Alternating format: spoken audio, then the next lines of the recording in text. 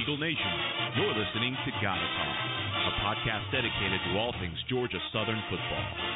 Now, here's your hosts, Matt Monty and Cody Anderson. All right, Cody, let's just jump into it.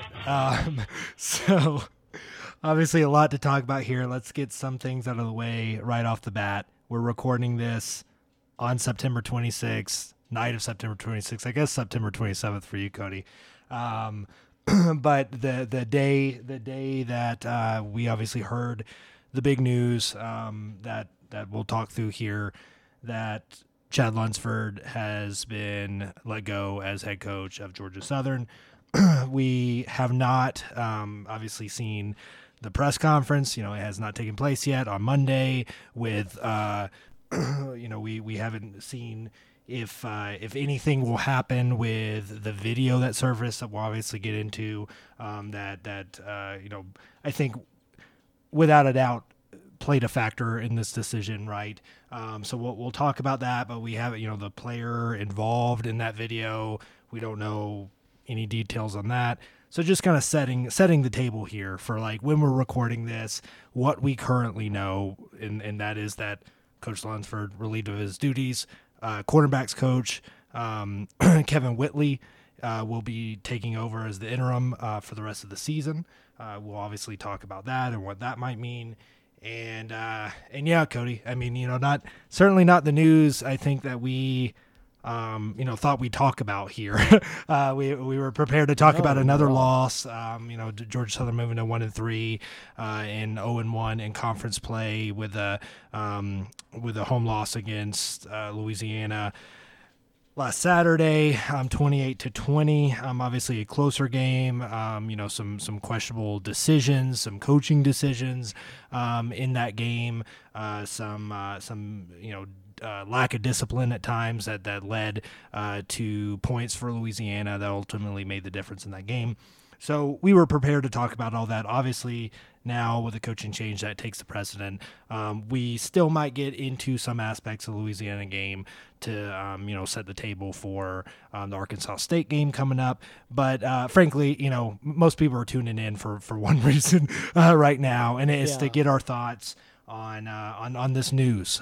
So let's just get straight into it, Cody. I guess I'll turn it over to you. Talk me through. We talked a little bit off the air of kind of initial reaction, but your thoughts on this news. No, I think that what we first have to go into is that we wish Chad Lunsford and his family the best. We hate that we saw this happen. We very much like the man.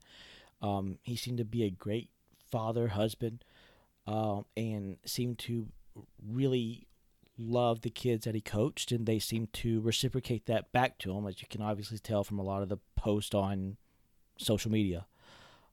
With that being said, I was very shocked by it. I didn't think Benko would have made the decision as quickly as he did. I expected it to maybe at the earliest happened maybe 3 games from now if we had not won the next 3 games. So I think obviously the main thing here is I think the bus incident. And I think that just kind of got the ball rolling. And from there, I mean, once when that came out and it got the social media buzz and it started getting shared and everybody saw it, I don't think there was any way to get the cat back in the bag. No, that was the nail in the coffin. I mean, and obviously most people listening to this, you have seen the video by now. You've at least, of the video that we're referencing by now. But just, to cover all the bases, yes, a video surfaced online. I believe it was posted on like TikTok, I think originally. And it seemed to happen right there at Greek Row, where, we've seen plenty of videos, sent out by the school, right? Sent out by the athletics accounts of Lunsford getting off the yellow school buses as they make their rounds away to the stadium, getting sprayed with beer, getting sprayed with champagne, elbow dropping chairs, doing all this, getting the students fired up. This time, little different. We saw a player surfing basically on top of one of the yellow school buses. A student, I assume, threw him a beverage, which seemed like an adult beverage. I know people were calling out Bud Light, but definitely seemed like a beer. He proceeds to catch it, open it up, chug the beer on the moving Stone Cold would be so impressed. on the moving school bus, right? On the moving school bus in full uniform, or at least the top, right? Wearing his jersey, on a university owned bus on campus, and it was moving on Chandler Road, right? I think so. It was a bad look. It happens. Obviously we have made an effort here never to call out players and things like that, especially like for their play on the field and all of this. But let's be honest. I mean, the name is out there. It's going to get out there. There's probably going to be disciplinary actions. You can look up the number, match it with the roster. It was Gavin Adcock was the player that was on top of the bus. Again, we're recording this on Sunday. We don't know if there will be any kind of repercussions or disciplinary actions for Adcock for this. I would suspect there probably will be. What that is, we obviously don't know. And we may not know. Yeah. There may be something behind closed doors, which is completely fair and understandable with this sport. But yeah, I mean, it's just not acceptable. Just for the safety reasons alone. I mean, forget throwing a drink, regardless of what it was, beer or even if it's a Sprite, who cares? The fact that he was standing on top of a moving bus, if the bus had to slam on brakes for whatever reason, car stops in front of him. I know they have police escorts, but even if it's going slow, you never know what could happen. And if he would have fallen off that bus prior to we've all been on subways, we've all been on trams at airports, right? When they start, they're not going 0 to 60 at like 1.8 seconds, right? No. But everyone gets jostled around. All it takes is just one little tap. I'm not talking about slamming on brakes, but like a player, a kid crossing the street, the cop in front of them with the escort has to slam on their brakes for like a chain reaction, and you don't know what's going to happen.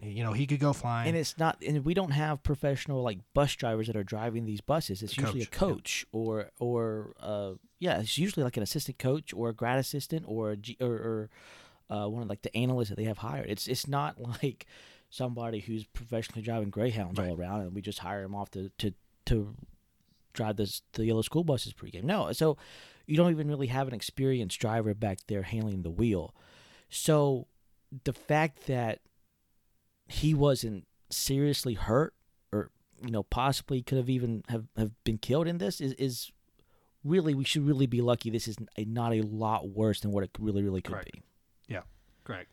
And yeah, it's a bad look. And look, I know people are saying, did Lunsford know? Obviously, did he give him permission and send him up on top of the bus? No. Obviously not, right? But you would think that at some point he was made aware that happened, whether it was the video circulating or players talking, whether he was on that bus or he wasn't. I have to think that he probably wasn't on that bus, because you would think that you would know if one of your players crawled up, the exit, chute in the middle of the bus, I assume is how he got up there, right? You would think you would notice that, but maybe he was in a bus ahead of, I obviously wasn't there, was he in a bus ahead of it? Was he in a bus trailing it and didn't notice? I don't know, but the thing is that ultimately falls on leadership, and leadership tops off at the head coach. Okay, that is something that you just cannot allow to happen, because I mean it's in violation of a lot of stuff, people. I mean, I'm not obviously Georgia Southern University conduct code, right? But also laws, right? You can't be standing on top of a bus on a moving vehicle like that. Yeah, one of the best things that I saw on Twitter was if I was doing this on the way to work, chugging a beer, I'd be arrested. You'd be arrested, but again, take the beer out of the equation. You can get arrested for riding in the back of a truck. In some places, right? I mean, and even sitting down, not even standing up. So it crosses a lot of lines, and it does, whether you knew it. Obviously, you didn't give permission to it, but it ultimately falls on the head man, and the head man is the head coach, and that combined with a 1-3 record certainly didn't help that the player involved, had a costly penalty His first time back, coming off an injury, and he has a costly penalty, jumping off sides on a fourth down that gave Louisiana new life on, their first drive or no, I guess not first drive, second or third drive that ended up leading to their first touchdown and tied the game, right? So it's just a bad look all around, and I think when both of us saw it circulating earlier this morning, Cody, did we think that it would lead to this? Maybe not, but I mean it's certainly pushed things forward. If this hadn't happened, I think Lunsford still has his job. I think he's certainly still on the hot seat, and it's getting hotter. But I mean, this incident doused that seat in gasoline and struck a match to it. I mean, it did. Yeah, it did. And it's unfortunate. I mean, it really is. Because for I think as frustrated as the fans were with the game yesterday, there seemed to be some things that were at least trying to move in the right direction as far as the football program goes. But that's all kind of just gets pushed off because of everything that happened today. I with you, I saw the video. I was floored by it. I did not think it would lead to Lunsford's dismissal within a few hours. It kind of makes you wonder what else is going on behind the scenes. It also makes me think of maybe the position that our AD was put in, which is, what if a player on another athletic team, let's just say men's basketball or women's volleyball, was at a party and they were on TikTok or Instagram or some sort of social media of them just car surfing at a party, chugging beers. That player would probably have to be disciplined, right, possibly kicked off the team, or, so it's kind of like, I don't think anybody else or any other coach would get away with this sort of thing if it was their football or if it was their players going through this. No, they wouldn't. So I can't have the football team have like this greater margin of error that they can just do whatever they want and there's going to be no consequences for it. And again, so this was almost on campus at basically a university event, right? I mean, you're an employee of the school at that point, wearing the blue and white for Georgia Southern. I mean, you are on university property, on campus, and that's happening. That's just not it can't be tolerated.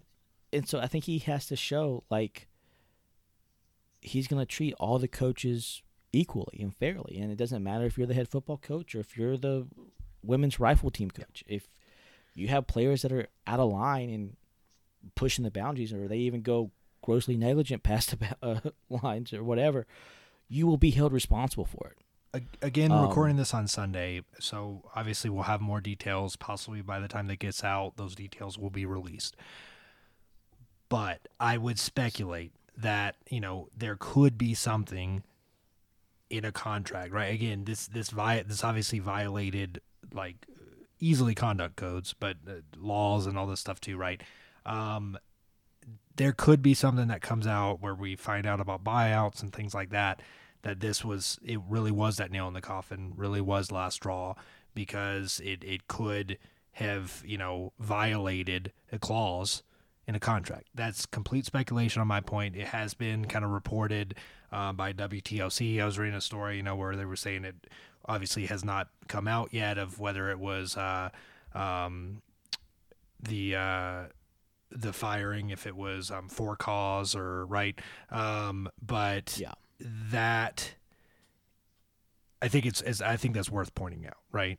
For cause or without cause, and the implications that could have on buyouts and things like this.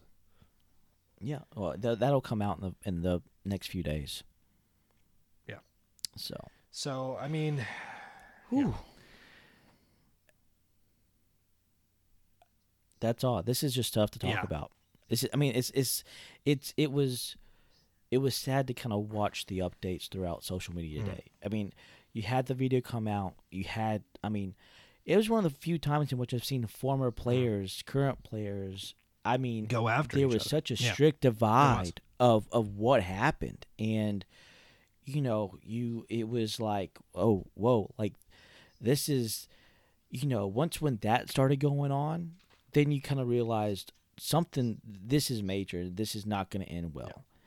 Yeah. And I don't know. I'm still kind of shocked by it, to say the least. Yeah, no, certainly. I mean, again, we expected to come on here, talk about the 1-3 start and what that might mean. And obviously a part of that is, falls on coaching, certainly, and what that ultimately could turn into mid-season, towards the end of the season or after the season.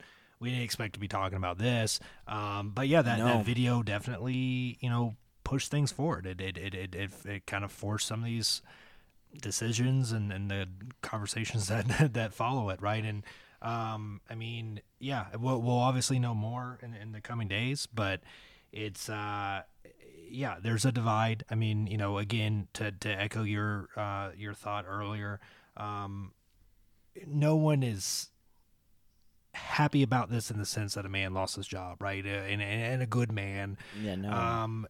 And no one's questioning whether or not Lunsford's a good guy or a nice guy, right? But I mean, as we said before, this is a business. You're running a program. And he said it, right? I mean, he just said it in the press conference last week that he can control what he can control, and he stays off of social media and doesn't. The fans have the right to voice their opinions, to voice their concerns, and be upset. Every right in the world to do that, and he wants to be associated with a program that cares that much, but he, chooses to tune it out, and he's going to control what he can control. Well, what we saw on social media today, and obviously what happened yesterday, that's not really having control over a program. That's the opposite. So that's a big reason for this, right? I mean, practice what you preach, and saying, the slogans of blue collar discipline tough when you haven't, when this program hasn't really shown any of those qualities, especially this year, but even, the last couple years, and certainly not all together. In the Louisiana game, certainly weren't disciplined. The 4 penalties we had led to at least 14 of Louisiana's points, right? That was the difference in the game. The play we mentioned earlier of the jumping off sides led to their first touchdown, which was the difference in the game. But before we get into this, to me, I'm less critical. Now, of course, this was before the video came out, but even still, I'm still less critical of the jumping off sides for Adcock. I know it's 4th down. I know give them the first down to keep on going. But we still held them to another 4th down after that. And we still forced them to kick a field goal. And to me, the penalty I'm more mad at was the leaping one, because that's one that is taught. And it hardly ever gets called. You hardly ever see it called because it doesn't happen. But because it doesn't happen. Like, you don't do that. Because teams are taught not to do it. Right. So that was, to me, the more frustrating aspect of it, because at least at that point I'm thinking, we held them to a field goal. Man, that's a win. That is a win for our defense right there. It's 10-7. Let's get the ball. Let's go down and let's score. And we gave them an extra shot, and they took it. And so that's the thing when you play good teams. And I guess we're kind of going back and forth here, but we'll just jump into Louisiana real quick. We'll get back to the coaching thing. But yeah, there's no agenda. There's no agenda for this podcast. We're just kind of talking out. Yeah, you can't give good teams or great teams really extra chances to score points. Once when you have them held down, you can't give them that extra, that second, that third shot of trying to score, because they'll take advantage of it. And that's what happened there on that drive. Is we gave them 3 shots to score. Good teams will not. Yeah, they'll punish you for giving them multiple chances. Yeah, absolutely. And so, I didn't mind. I don't say I didn't mind, but I was more forgiving of the Adcock penalty, because I was like, it's his first game back. He's probably amped. He wants to get in there and make the big hit. He was amped. Yeah, everybody would be. He's a senior. It's his last year's first game. He's in big game Louisiana. He's ready to make a statement. I understand that. That happens. That's part of the game. The leaping aspect of it, that one was the more, and I was furious at, because that should not. But that's the thing is everyone's like pointing to like, oh, we're a young team. These were like seniors making him these mistakes, right? I don't know who the leaping penalty was on. So, but you know, these weren't just all like freshmen, you know, making these costly mistakes. So don't give me like the excuse of like, oh, we're just a young team and like, you know, so. Yeah, it goes back to having your team prepared and having them not make those mental errors. And it doesn't matter how many penalties it is. All it takes is those a couple like costly ones.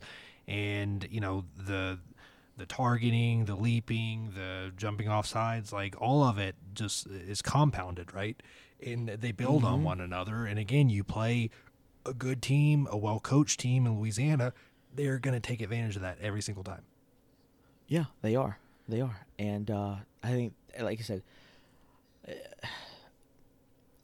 that frustrated me. Like I said, I think, to me, we had, like, really 4 bad mistakes on defense. You had the 2 deep balls, and then you had the targeting or the leading with the head or whatever it was that was the ejection one, and then that leaping one. And I really felt like if we would have just played a clean game, I don't know if Louisiana scores more than 10, 14 points the entire football game. Mm-hmm. Yeah. And I thought offense-wise, I was so baffled because we would have a drive where it looked like we wouldn't know what we were doing, blocking, running, anything. It's consistency. Play calling. It all comes back to consistency. We wouldn't know what we were doing.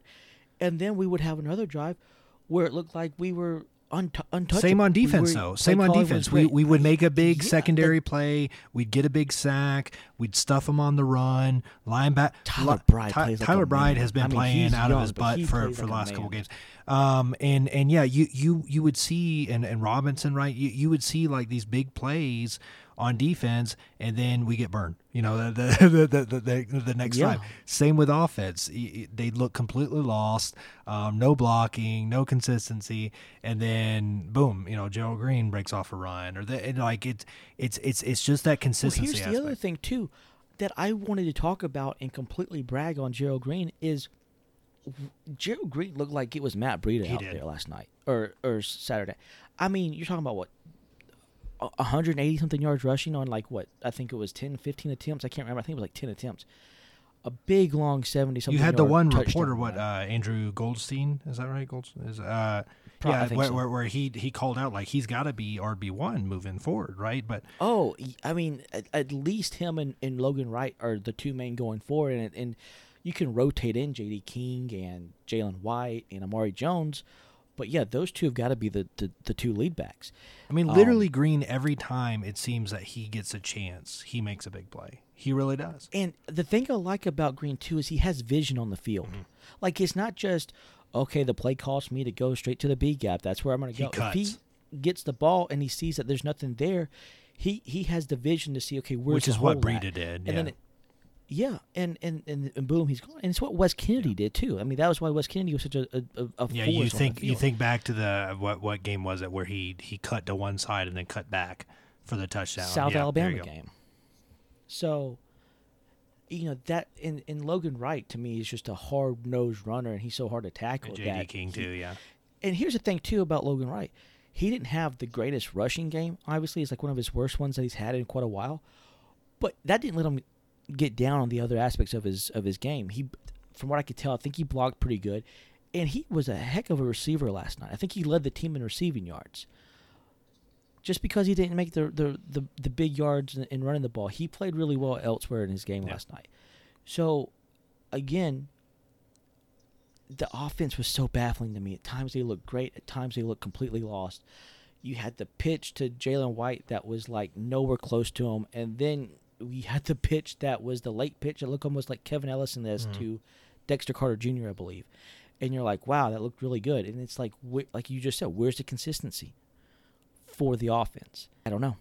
Yeah. It's not there. It hasn't been there all season, and that's why that's why fans are so frustrated. And again, same with even secondary play. We get burned several times. That's the difference in the game in combination with the penalties. But other than that, defense played well. I mean, it was literally all or nothing for Louisiana's offense. All their obviously big plays, but like all their scoring drives were on big plays. They weren't like methodical drives, right? I mean, they were either penalties where we bailed them out, or they just did a deep strike on us, and like, so it's just those lapses. It's just putting all that together, and yeah, it's weird. I mean, if we expected to have kind of a different conversation. I mean, there were some positives in this game. I mean, I do think coaching was the difference. I think we outplayed Louisiana. I mean, you look at the stats, and that shows. You even it. listened to to their fan podcast, and they were like, "Yeah, we won, but it wasn't great," No, they were like, just take the win and go, run off like a thief in the night. I mean, 453 total yards of offense to 378 for them, right? 278 rushing yards. We had 175 passing yards. The stats are there.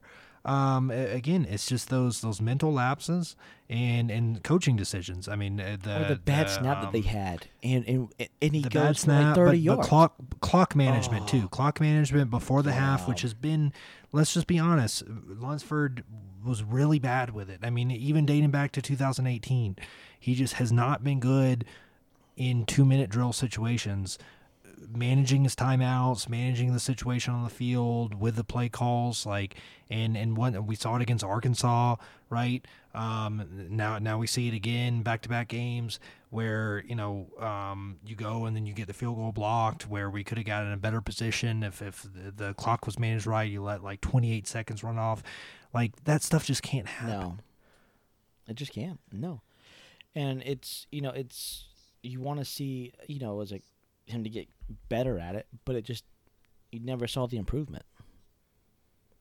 And it's frustrating to watch. You see games that you think, if we had done this right, or if we had done this better, we could have won.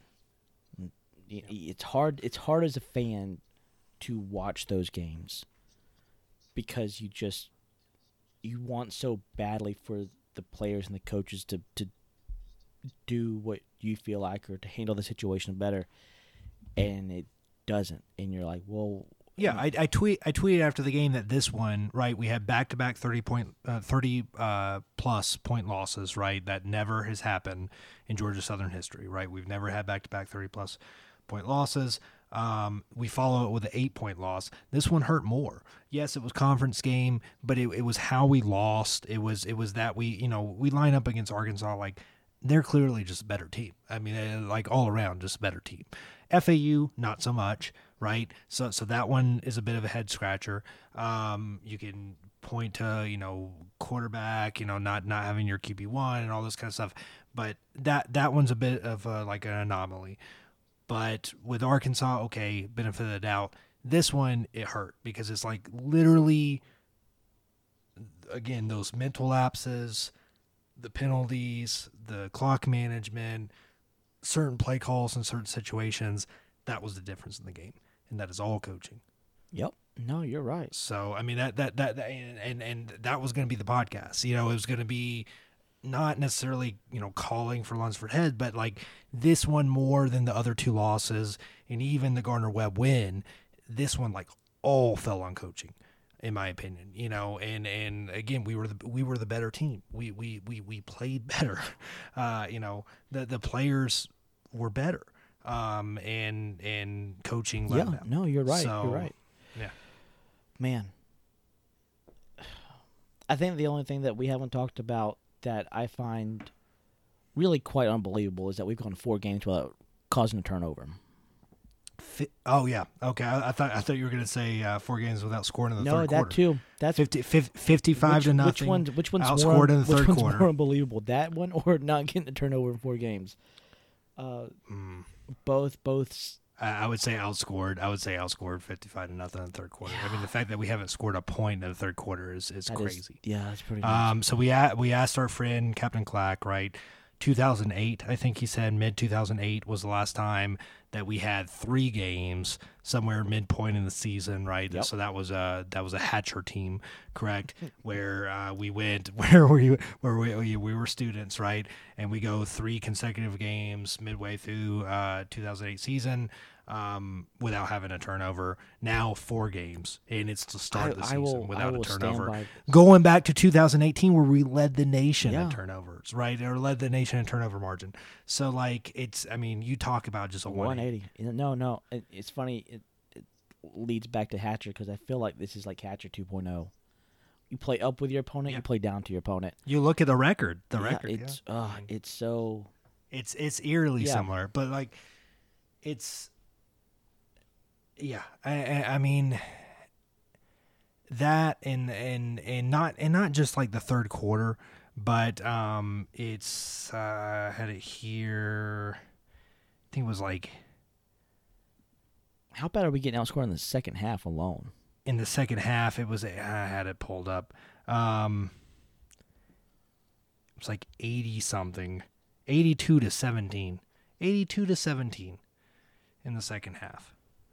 So, yeah, I mean, obviously third quarter, you're talking about halftime adjustments, right? You're coming out, like we've pointed out all 4 games, the team has come out flat. That like, and there's been times where, like, the final, really outside of FAU, every game, the final drive of the second quarter has been solid, right? We've moved it. We moved it against Arkansas. Could have got a touchdown, solved for the field goal. Moved it against here against Louisiana. Moved it against Gardner-Webb. I believe got a touchdown, maybe a field goal. Got the field goal against Louisiana. Could have got a touchdown. Had that momentum. Got the ball back in the second half. Well, we hit the block field goal in Louisiana, which is something we could talk about. Is that situation right there? Personnel. Did we leave a timeout too? Didn't we still have 1 timeout remaining? We do. Okay, we always so we have 1 timeout remaining, which they don't get the carryover. They're carryover minutes. They're like the old no the old Nokia days, buddy. the Nokia, or what was it? Cellular, like something cellular. I forget what it was. Right? Oh, is that the little flip phone? Yeah, man, we're dating ourselves. Yeah. Gosh. No, but we had the timeout. I think this was watching the game in the stands. I think this is a part where I think a lot of fans were very upset and confused and angered. Was that I forget whatever happened right before that field goal, but the play ends. There was at least 12 to 15 seconds left on the clock to call a timeout, and we let it run down to 3 seconds. I don't get why don't we use our last timeout. Take 1 shot to the end zone, take maybe a quick shot out to maybe get a better field goal, go out of bounds, instead of trying for this 50-something yard field goal that just isn't going to happen. Yeah, 52-yard field goal. We took a timeout with 3 seconds left. Tomlin had a run of 18 yards, fumbled the ball. It was recovered by Bo Johnson. Call a timeout. You have 1 timeout remaining. Run another play. You had call a timeout with at least 12 to 15 seconds left on the play clock. Run another play. Call another timeout. See if you can't get lucky and bust one and score a touchdown. I don't understand it. I don't get that. Now that the Lunsford era has come to an end, that's one of the frustrating parts. Is was he getting too caught up in the moment in the game at that point to make the decision, or didn't? You're talking about personnel decisions or time management decisions. You have a kicker on the roster that yes, he's a true freshman, but he performed really well on that first game, and Raynard, yes, he's had his ups and downs throughout his career. I'm not saying that count him completely out or anything like that, but he has shown historically that he's not great beyond 40. We talked about that in the preseason episode, right? Previewing the special teams. Not great beyond 40, but also he struggles to get that ball up. He struggles to get loft on the ball, and he does kind of those more like line drive kicks, and they get blocked when it's like that, especially right? On the long so. ones. Yeah, and you've seen several, I don't have like the stat, but if you've watched, you've seen several of his kicks the last 2 years get blocked, and that is why. And you have a kid on your roster that could probably hit that, and at least give him a chance. I think is what we're saying. Yeah, and I mean even on the extra point, it was low. Got blocked that way. I like I said, it's frustrating. We'll see how Coach Whitley moves forward, how he handles those situations. That's going to be like the rotation of backs, the rotation, like who gets their turn. Is it like a seniority thing? Is it just like play the hot hand? Like, which is obviously what it should be, right? Like the best player plays. Like it's not rocket science, but like we'll see what kind of like nuances that he brings, instills, right? And he was the head coach at Stockbridge and a couple others. High schools here in Georgia. Yeah, three high schools. Turned Stockbridge around. Has like he's won three. Yeah, all of it. Yeah, 3/4 of his games. I mean, he's got like 82 and like 20 something, or So like, I mean, yes, it's high school. I get it. But I believe, and I didn't fact check this, but I saw someone say that he was the only coach on the staff that has any head coaching experience. I don't know if that's true. I don't know, again, dating back to like high school, if any of these guys like Sloan or Roos like coached in high school at some point in their career. But maybe most recently he has like the most recent head coaching experience, but again, high school, not college, not Division I, completely different. But yeah, I mean, I think it from a mentality standpoint, I mean, Lunsford was a raw guy. He was a player's coach. There's no denying that. The players obviously loved him and respect him, or for that. They hated to see him go for that. But you need discipline. You need an authority figure in that position. That doesn't mean that you have to be a Nick Saban. That doesn't mean that you have to rule with an iron fist. There can be a happy medium there. But at some point, college, teams and players, they need a leader. They need, someone that can step up when times are tough and, lock things down and not let things kind of spin out of control and not have guys surf on buses, right? I mean, so this has been, it's not just one thing that led to this. I mean, it's been a snowball effect like it always is. But, a head coach, whether you're a player's coach or a Saban type figure, you have to have control of the program. And I think it was becoming increasingly clear that Lunsford was losing control of this program.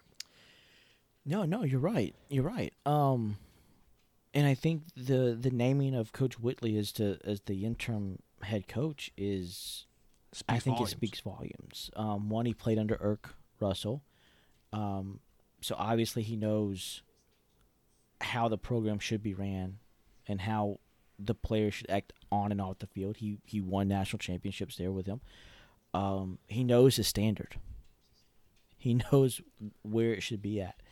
I think that'll be kind of the biggest thing going forward is how does a team respond? How do they act? And that's the biggest thing. I mean, the timing of this. I mean, a lot of people aren't surprised. Like, if a lot of people expected this to happen at some point during the season or after the season. It happening 4 games in. Obviously, the players are upset. It changes the course of, we were favored. Well, I guess we're still favored as we record this to beat Arkansas State. It'll be interesting to see how that changes. Because, I mean, obviously it's going to have an effect, right? It's going to have an effect on the mentality of the players. Coach Whitley is put in an incredibly tough position. Right? Would not want to be in his shoes right now. Trying to rally a team that's hurting, right? That lost a guy that they loved and respected and was their mentor, right? And so, yeah, I mean, it's super tough for him. And frankly, it could lead to a lot more losses. It could. So be prepared for that, where, that might not have been the case if we didn't make this change so early on. Maybe we beat Arkansas State. Maybe we beat, South Alabama or Texas State later on. We get a couple wins. Do we get to bowl eligibility? Maybe not. I think winning the conference, I know that was just one conference game, but I think most people that know football and saw how we were progressing, that probably wasn't going to happen, right? That we weren't going to contend for the East this year. So but all of those things are probably off the table now. I'm not saying they are, but they probably are. This could be the right change in the long run. That's how we have to look at it. Yeah, I mean, and Coach Whitley obviously is going to do the best he can, and trust that he can and will. Keep chugging along and win as many games as we can. I'm gonna be, like I said, we won't really know anything much as far as how this is gonna affect until we see the Arkansas State game this weekend.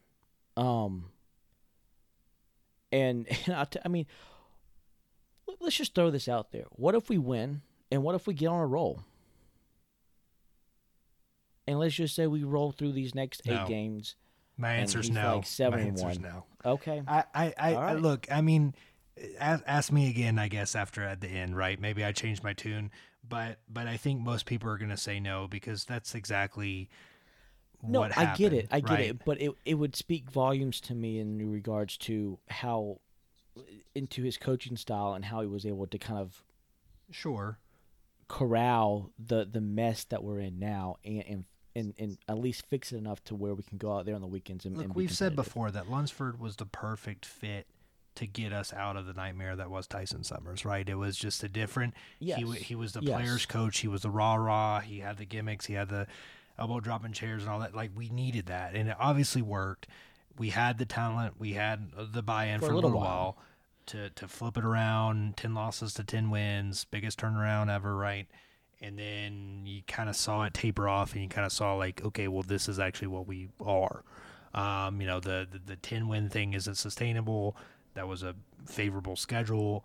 And then, you get into now where it's okay, maybe that is wearing off, which you see a lot with those types of coaches, with the players' coaches.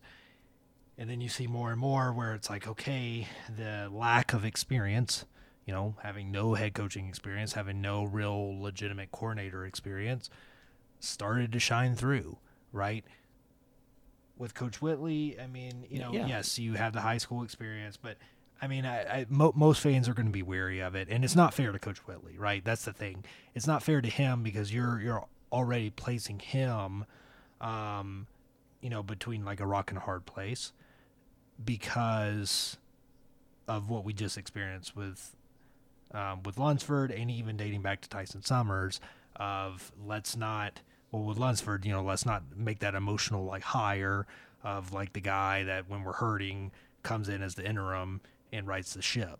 But also with Summers, let's not make the rash hire to hire a guy that doesn't have Division I head coaching experience, right? No, you're absolutely right on that. But I still want to see him win the rest of these football games. Of course. I want us to win out. I want us to win out. I want us to have, that's a good problem to have, right? I would love to be in that situation. I know fans are going to be weary of it and wouldn't want us to make that kind of, but we should hope for success for Coach Whitley, just like we did for Coach Lunsford. Yes, by all accounts, yes, we're 0-1 in some conference play. We could still win it. It's highly unlikely, but we could still win it. So, and if that happens, it creates a really tough decision for Jared Banco. But that's we want him to face that tough decision, right? We don't want it to be a no-brainer that we have to look externally. But more than likely, that's probably what's going to happen. But yeah, it's a unique scenario. We're the third program to fire their head coach this early in the season. UConn and USC being the other two, right? So there's a long road ahead. And there's a very long road ahead, and I think we said that this interim spoke volumes, I think, in terms of what our AD wants with this football program. And I think the first thing is for at least there to be some sort of discipline put back into the program. Not to say there was none, but you can clearly see it starting spinning out of control as it was. I think that begins this week under Coach Whitley. I don't think we'll see. It will be interesting to see how the players respond, though, because I mean they're obviously going to be emotional. They're obviously hurting. It's a short turnaround. All great teams are disciplined teams, right? So you want players who understand that discipline is necessary. Now, not go like Tyser's and Summers' discipline. I think that was kind of a big issue, was that the pendulum swung so far to the extreme in discipline under him that it went all the way over maybe to the other side way too far as well under Lunsford, to where there wasn't enough, and it was maybe it worked immediately, but then it tapered off. Yeah, it tapered off. So now it's kind of like, all right, we got to get into the understanding that discipline is needed, that great teams are disciplined teams. Great teams understand that you have to get past comfortable to win, and to win at a high level, and to win championships. So it's kind of, how do we move forward from here? And this will be, I think, a big question when it comes to who's our next head coach going to be. I was just about to say that this is kind of a proving ground, whether it's not just about like Coach Whitley, but it's like, is this the type of coach that's going to get the players to respond, right?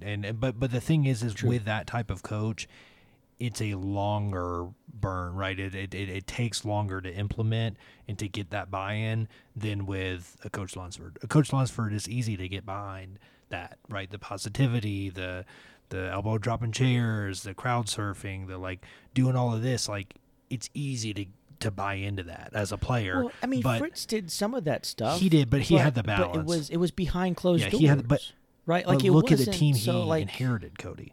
He inherited one of the most disciplined teams we've ever had, which was under Coach Monken. That's true. So, I mean, you're talking about one of the most disciplined coaches in the world. So, like, you've got to, again, you're talking about that huge variance. So, like, going from, I mean, heck, going from Monken to Fritz was like going from Summers to Lunsford, because it was just like, oh, well, this is refreshing. I wouldn't say that, because I think the thing with Monken and Fritz is that you could tell that the players knew that those coaches loved them, right? Like, you're going to get Coach Hart or Monken, but you know that Monken would go to bat for you regardless of whatever the situation Same with PJ, is. Same with Fritz. But with Summers, you can clearly tell that nobody felt that way. There was no buy-in at any point. There's no buy-in at all. And there was little to no respect almost immediately. So the hangover from this is going to be hard. It is. For fans, for players, for because it was easy to move on from Summers. A lot of people thought we should have moved on a lot earlier than we did, right? But arguing semantics, but the players, everybody, it was easy to just move past that and move on to the next, which Lunsford was refreshing in that sense. It hurts. I mean, it hurts to lose a guy that's a great guy. You know what it is? It's like that girlfriend or that boyfriend that you have that you really love, but you just know that it's just not going to work out. That there's nobody did anything wrong. It's just not marriage material. It's not what you're going to start your family with. It's just not. You just know. Yeah, they're a good person. They're going to be happy somewhere else. They're going to find their happiness somewhere else. But it's not with you. It's not you. And so now we're a relationship podcast. Now we're a relationship. But you have to make the decision of, okay, there's no more wasted time. Let's just break it off and move forward. And it sucks because you're going to hurt the other person. That's a good analogy. It really is. And you're going to be hurt by it because you know that you're hurting a good person. But eventually you will move on. Eventually you will get over it, and eventually you will see that it's and the let's best take thing for that, you. and for both parties, right? Let's take that. Like Coach Lunsford's going to fall on his feet. He can coach football. Oh, easily. He's a great man. He's a great recruiter. He's he's going to be fine. He's going to land on his feet somewhere. Whether or not that's a head coaching position, that's to be determined. But he's going to get on a staff somewhere and find his place and be good and motivate his players, and his players are going to love him there, and he's going to be successful. I have no doubt about it. Yeah, no, he's going to do great things. And we want that. All fans want that. Where we're like does. with I mean, BVG if and with others may, that obviously wasn't the case.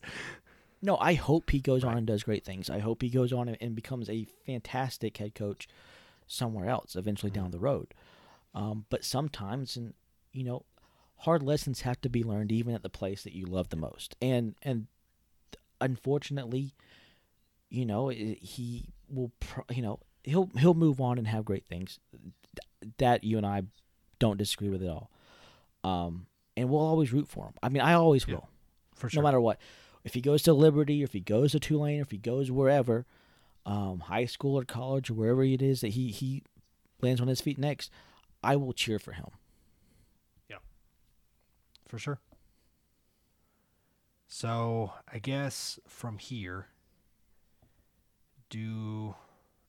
let's talk about kind of next steps with coaching. We're not going to get into names per se. We're not going to give our wish list. We'll obviously have plenty of time to do that. Or offensive style. Let's talk about more offensive style, right? So that's obviously where everybody's mind went, whether you're with the program or outside the program with another Sunbelt team. Everyone's talking about triple option versus not. So let's talk a little bit about that. Again, not going through our top 5 wish lists of coaches or anything we'll have plenty of time to talk through that the rest of the season. But I think I'm the odd one in which I don't care. And hear me out. I don't care if it's triple option or I don't think that's odd at all. I think honestly most people they just want an efficient, effective offense.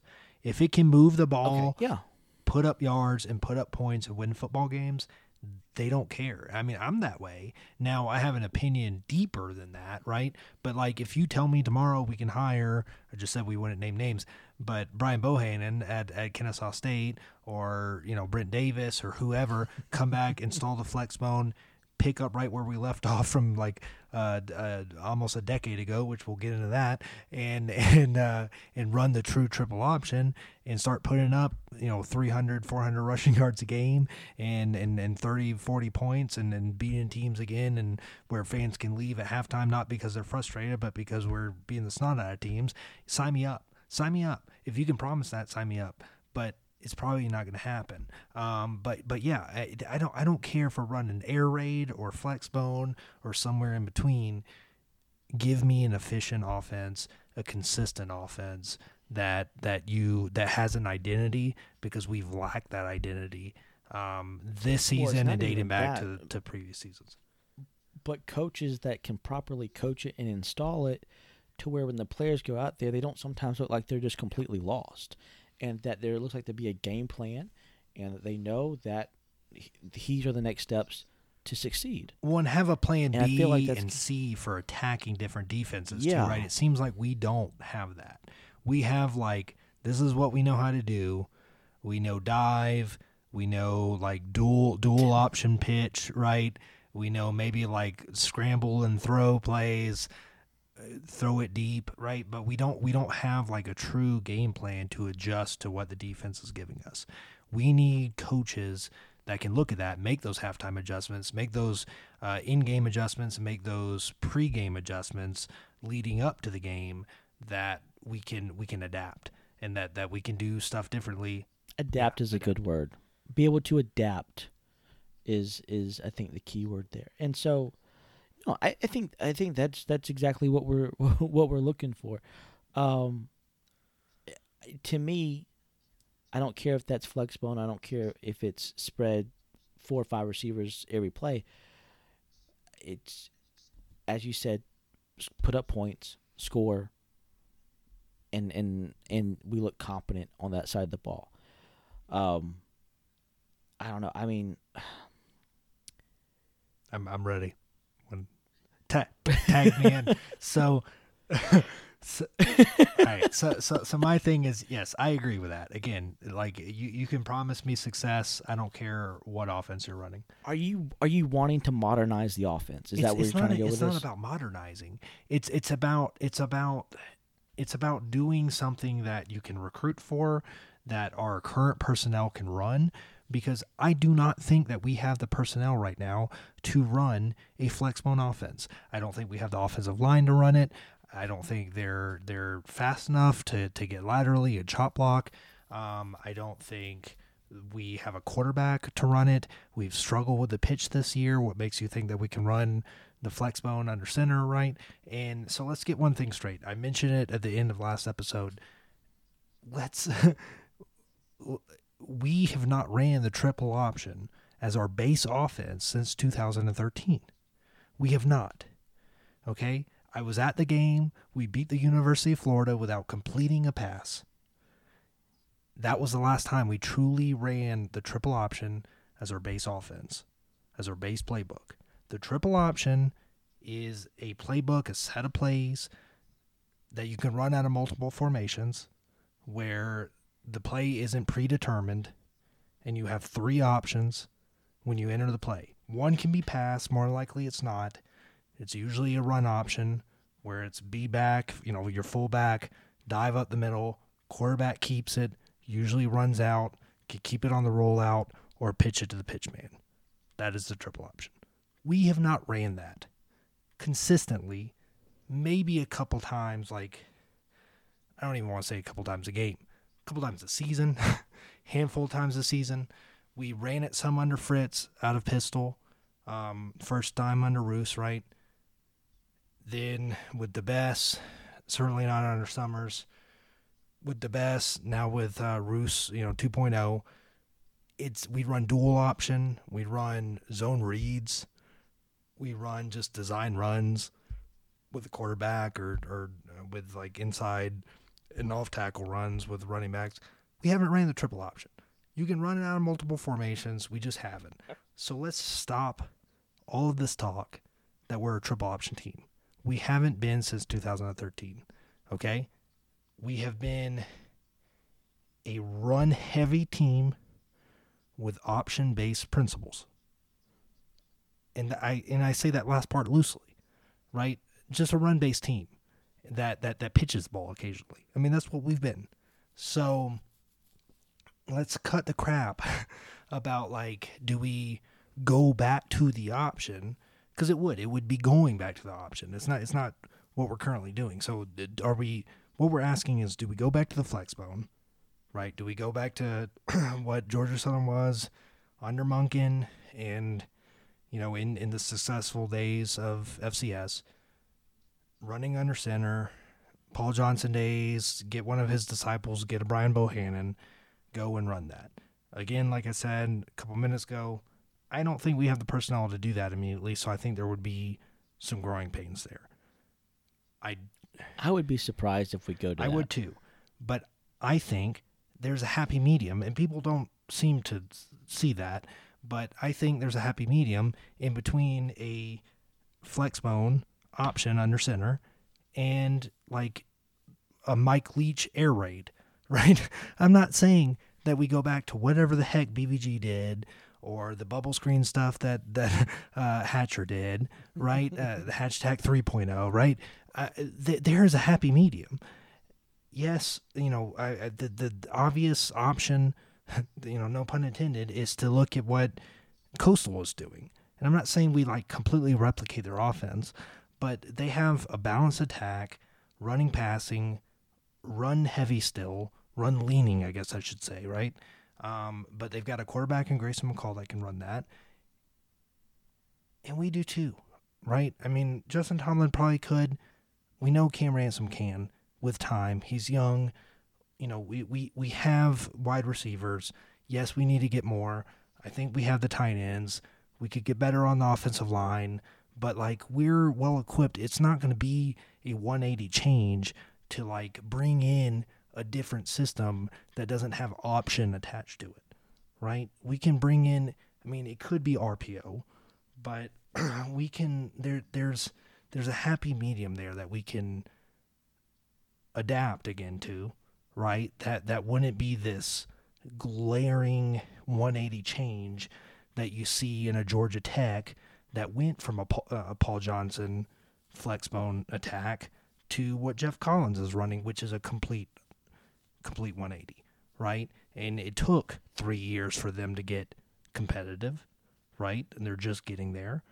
I don't think it's going to be that kind of learning curve.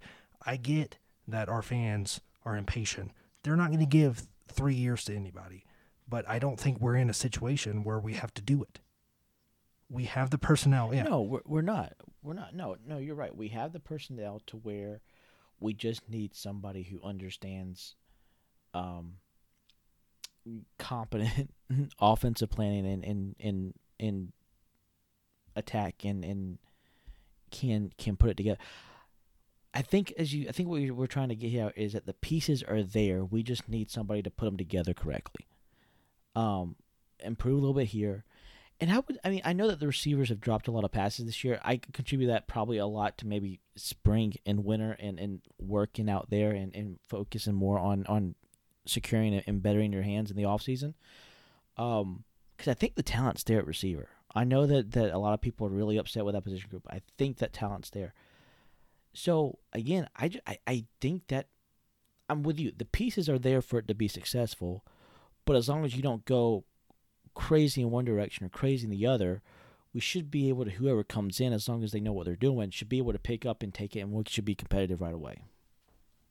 Yeah, and the thing to point out there too is that I think the best example is 2013, like I said, to 2014.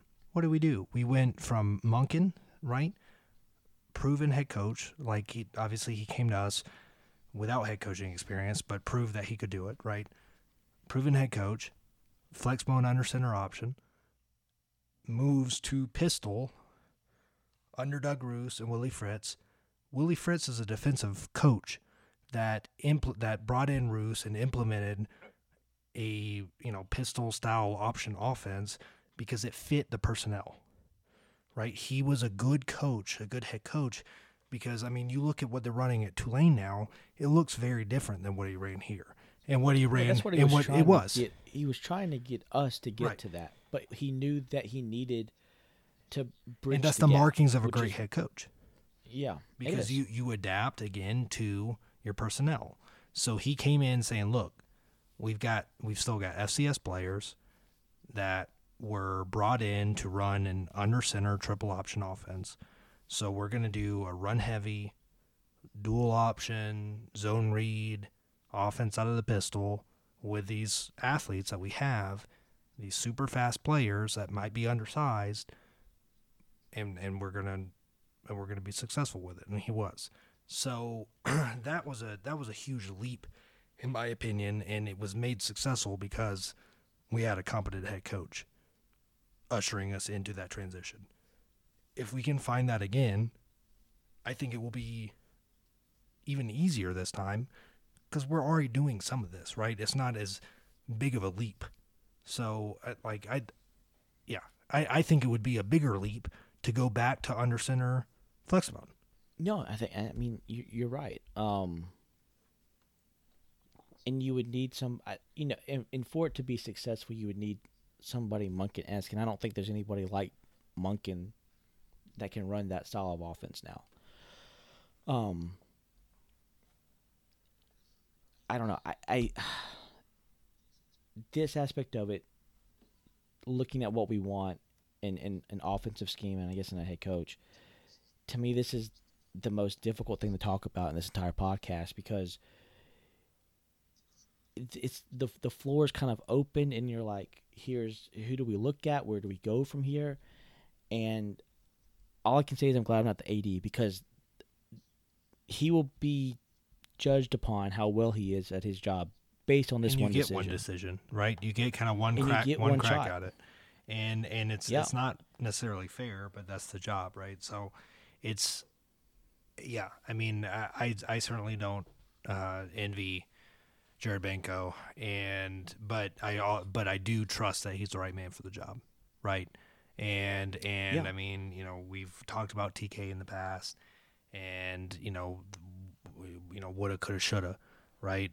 And I don't think that's going to be the case here. Like I think we're going to have a national search. We're going to be diligent in that search, and I think we're going to talk to a lot of people. We're not going to stay within the same rotating door of things, right? Which is like what TK was. It was almost like he was like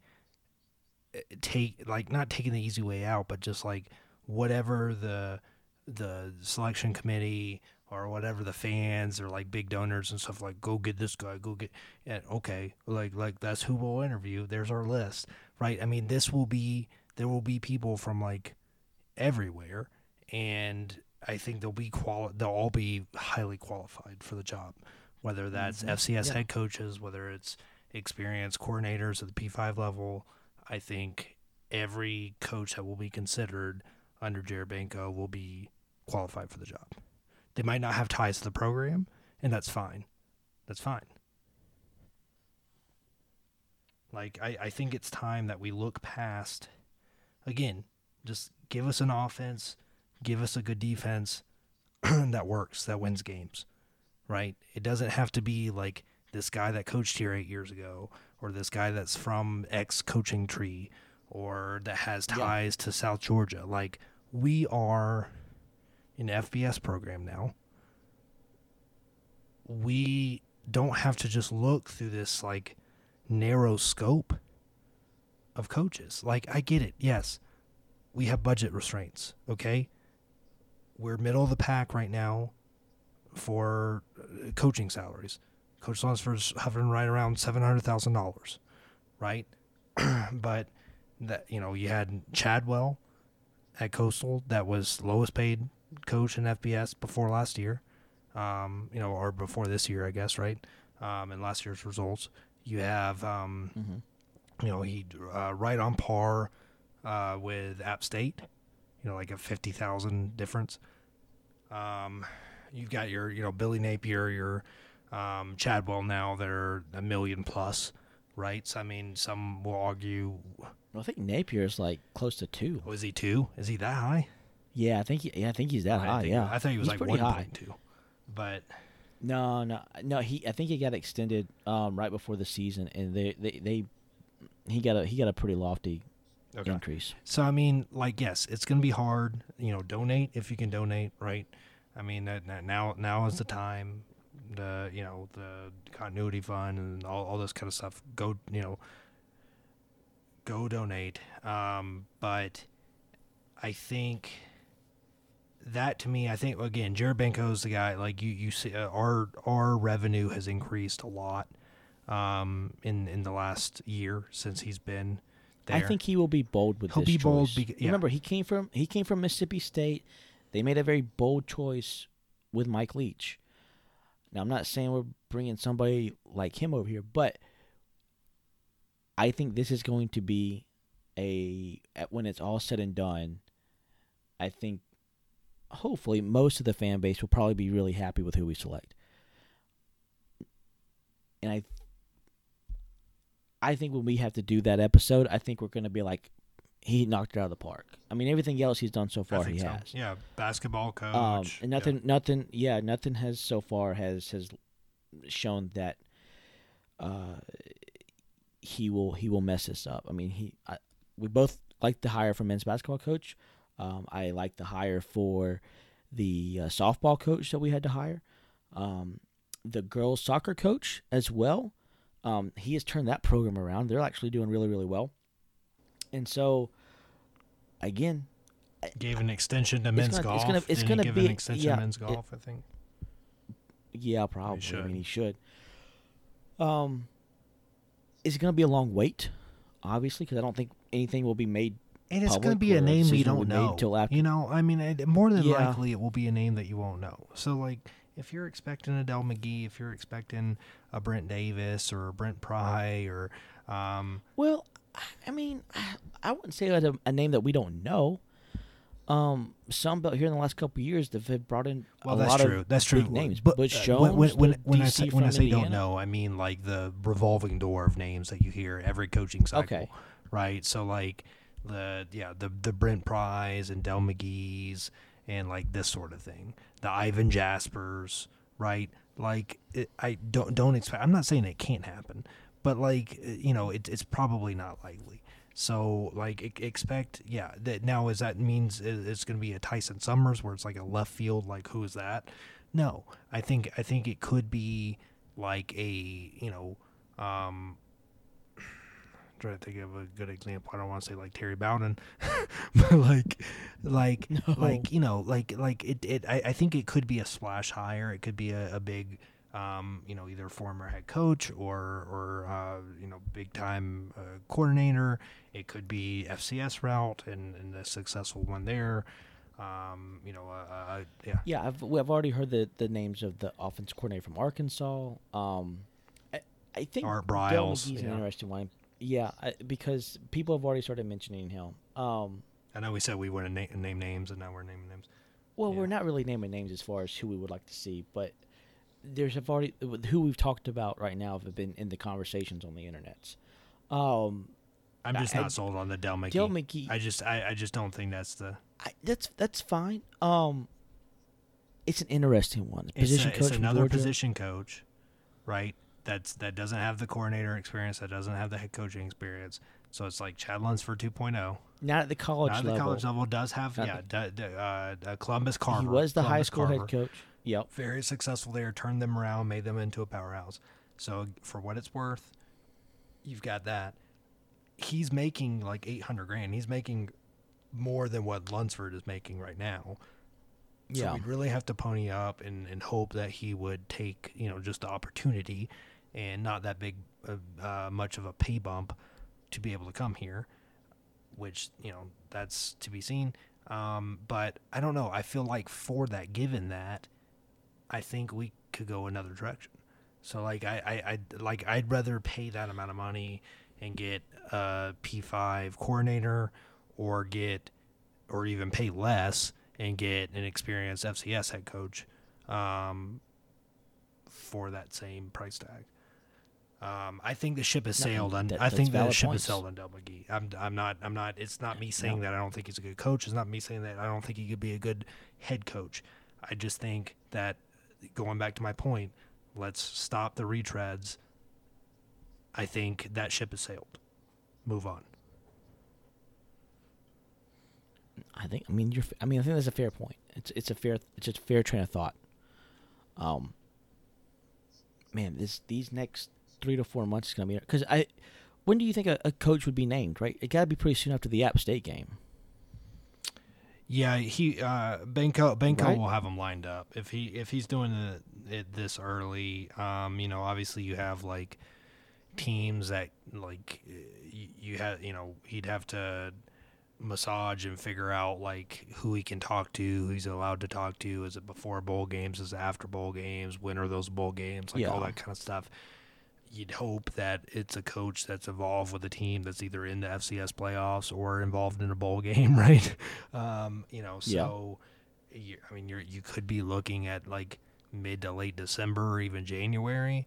So I don't know. So it's going to affect recruiting. It would. In some way. It's going to, and that's why people question the timing of doing this. Why not let him just ride it out? Well, see, that's the thing is that the way that college football is now, where their early recruiting period, to me, there's never a good time to fire the coach.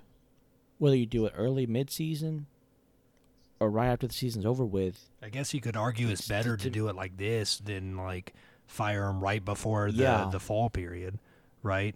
Right. So if like because that happens right around bowl season, right after like championship weekend is like that's the first signing day, and that's the main signing day now.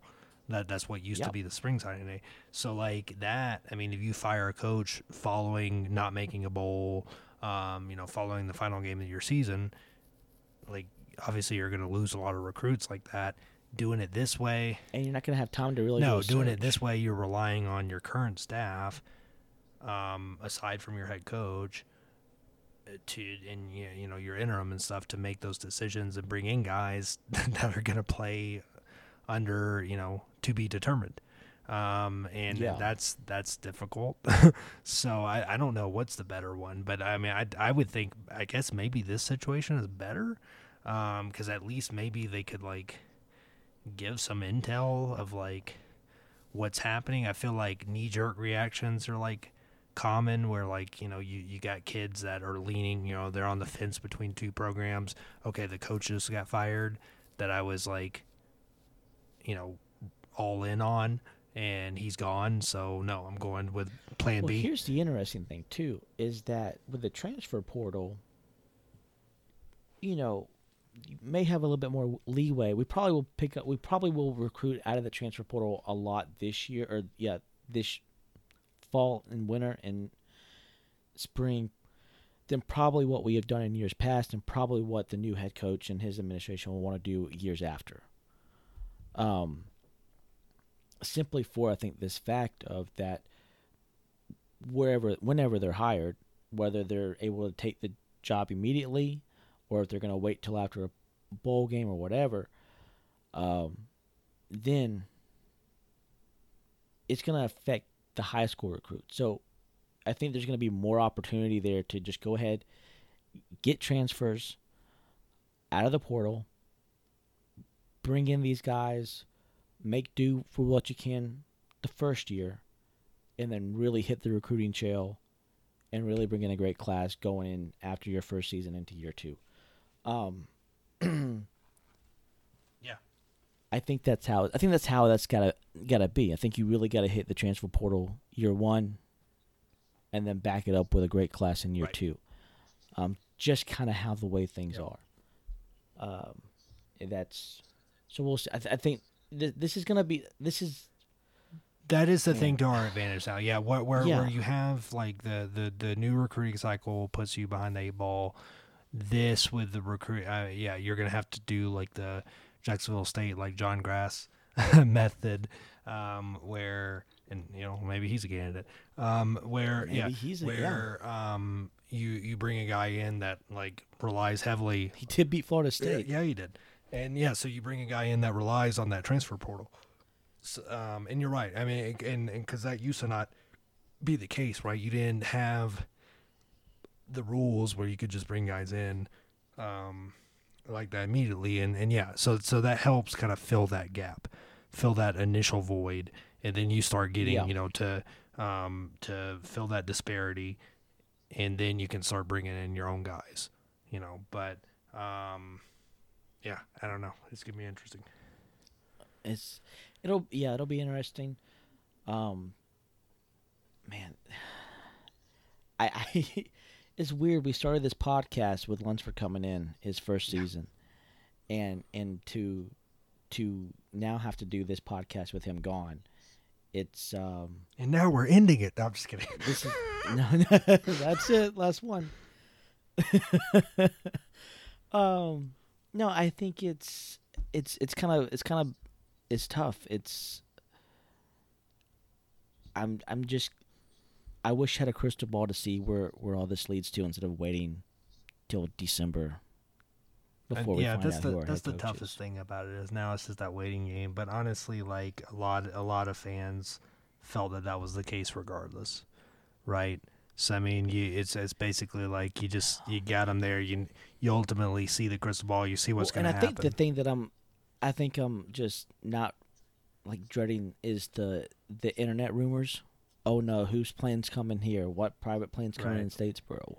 Who is our AD now following on Twitter?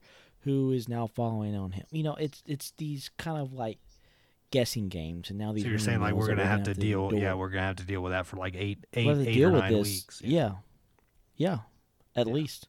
I mean, I don't know if you'll get that much this soon. Because again, I don't unless we're like targeting someone that's like currently out of a job. But I don't think you're gonna start seeing like people fly in like week 5, right? And things like that. But maybe the follows, maybe like the more subtle things. But I don't know. I mean, you're right. The rumor mill is going to start regardless of like if things are happening behind the scenes or not. Right? Yeah. Like there's going to be the media articles of like here's the top candidates. You're going to have it from the national media where it's like more informed. You're going to have it from like local media where it's like the same retreads that we always hear. Which that was really interesting. Is that the who broke it was not a local media source. I thought that was interesting. It hasn't been. It wasn't with Summers either. It wasn't. It's never a local person. I couldn't remember with Summers. I can't name who it. I almost think it was Pete Thamel, the same guy from Yahoo Sports. The same I guy? think, but I could be wrong. I'm pretty sure it was not a local person because I remember the same thing that it happened on a Sunday. It happened on a Sunday after we went 0-6, and I remember the same kind of discourse from like it started gaining traction. Everyone already started talking about it, and then your Big Franks and Josh Aubreys and all that were putting out tweets being like, "It's not confirmed. We're waiting on confirmation," and then there's confirmation. So yeah. Well, I was looking forward to anything seeing else? Josh Aubrey ask Lunsford about the bus. Oh, I about was the bus. too. I was too. He already made it a point on Twitter that he was going So to. I'm yeah. A little disappointed we don't get to see that, but I mean, obviously, like He will probably still ask about it's it, going to 'cause I be think he's asked fought- about, obviously, like by probably more than just him now, right? I mean, because like it's clear again that was a large factor in this decision. Like we can't confirm that at the recording of this podcast, but like it played a factor, whether or not it was the final straw. Had to. It had to. So like how much of a factor we can't say right now, but it played a factor. Period. So. Yeah, I don't know. It'd be interesting again, Cody, to see how that plays out in the contract, and what we end up owing Lunsford, and then what we don't end up owing Lunsford because of that. Maybe that was a decision for how quickly this kind of transgressed, and maybe that obviously will help us in the search where we have some more capital, right, to spend. So Yep. yeah. Obviously, plenty more to talk about. We could keep going. I know we're way into this, and we haven't even. I mean, do we even preview Arkansas State? Because I feel like it's a different game now. It's a different game now. Yeah, I think it was a game that we. I mean, obviously we were favored. I think we could have won. I think we still can, but I think it changes. I think in a game where we probably would have won by, I'd say 6 to 10 points. I'm gonna be honest with you. I don't think so. Even if we don't go through, I'll tell you why. They lost a close one to Memphis. Memphis is pretty good, right? I think we can agree with that. They lost a close one to Tulsa, even though Tulsa's was 0-3. They had played Ohio State the previous week, pretty close as well. Arkansas State has the talent; it's there. I don't know. I think. I did not see this game as being a very optimistic style game. We've never really played Arkansas State to me well. For whatever reason, we just haven't. And I actually kind of feared this game because I felt like a lot of the fan base would expect a win here, and then we get disappointed and we lose to this game.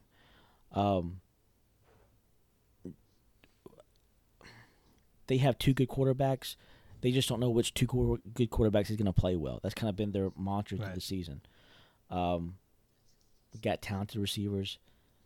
Defense is suspect, but I think they're getting better at that. I don't know. This is prior to the firing, this was going to be a tough game to win. Now with the firing, this is going to be an extremely hard game to win. Yeah, and I don't know if the player and the team are going to be focused enough to push through it. It will be. I mean, you can argue that they weren't even that focused in the last couple games, right? So I mean, like, yeah, your attention's going to be elsewhere, and so in a game that, like, I think I probably have more confidence, it seems, than you did with this one, but like, yeah, where in these next three, where with Arkansas State, Troy, and South Alabama, 3 winnable games.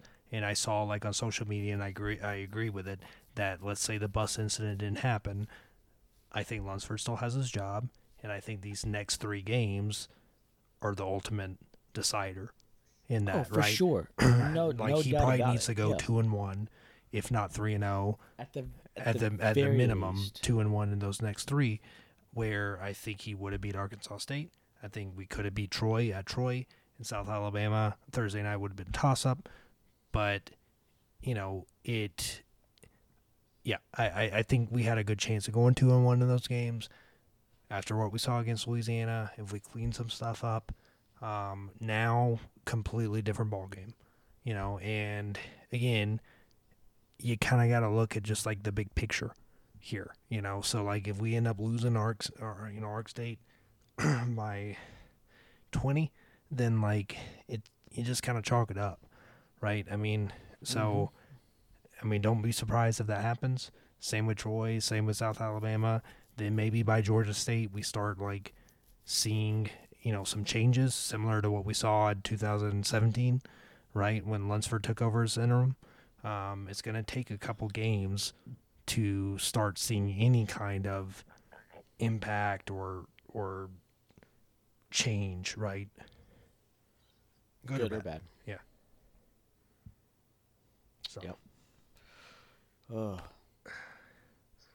This is going to be tough a long game. season. Yeah. It was a Yeah, it is. tough day, tough week. It's this isn't what we wanted, people. I mean, No. I mean, I think if you go back and listen to our preseason shows, we were pretty upbeat about this team, regardless of all the negative attention that we were getting preseason-wise, because we thought that the pieces were there. Obviously, they weren't. And I don't even know want to say that the pieces weren't there, but something – we got into this last episode, but something just wasn't happening this offseason. Something didn't click for whatever reason. I think, any reset's a difficult reset, but I think what we've said earlier and what we will probably say throughout the rest of this season on our podcast is that the AD has done well in previous coach searches and has done well with previous hires. And there's no reason to doubt him with this one, even though this is his most important one. No offense to men's basketball or softball or women's golf. We're a football school. Football pays the bills. Like it is. Yeah, what it is. this will be the one with the most press and publicity, and this will be the one that he will Judge be for. most judged for, most criticized or praised for. So he's done a great job with fundraising. That was another main reason we wanted. He's a financial guy. He was hired for this job. He's done well with that. Which we're in a better position there. Like I know everyone's saying spot, like and all this like shoestring budget stuff, but like we're in a better position than we ever have been. And he'll see this hire through that lens as well. So I think he understands that sometimes an investment needs to be made in order to grow and to make something even more prosperous. We'll see if that's the approach he takes with this. He's going to see the ROI. He's going to see the ROI, and he's Yeah. going to know the investment it's going to take to get where we need to be, right? Obviously, there's a bar, there's a And he has cap here, plans. right? You know, we need the indoor practice facility. The sketches have already been done. They know where they want to put it. It's kind of all there. It's all laid out. You know, I think he's looking for his coach that will take us to great heights. And even if it's a coach that's is a stepping stone, I don't think he matters or that will be that big of a deal.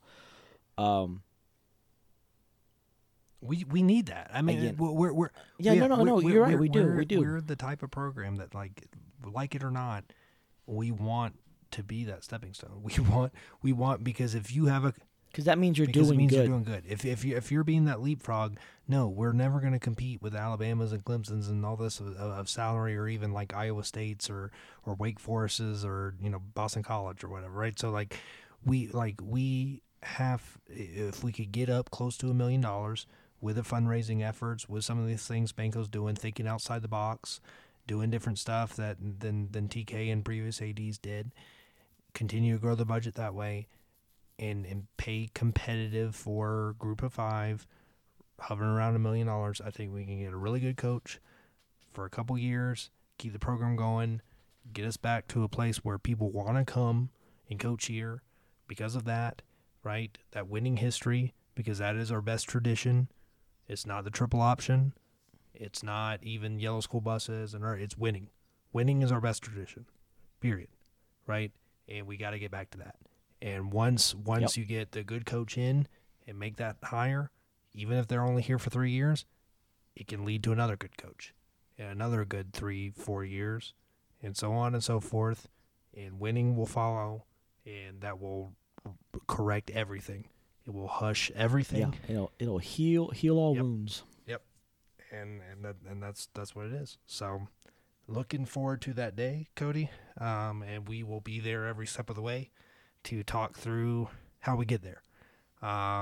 So with that, obviously much more to talk about in future episodes. And until then, let's see how this plays out. And as always, Hail Southern. Hail Southern.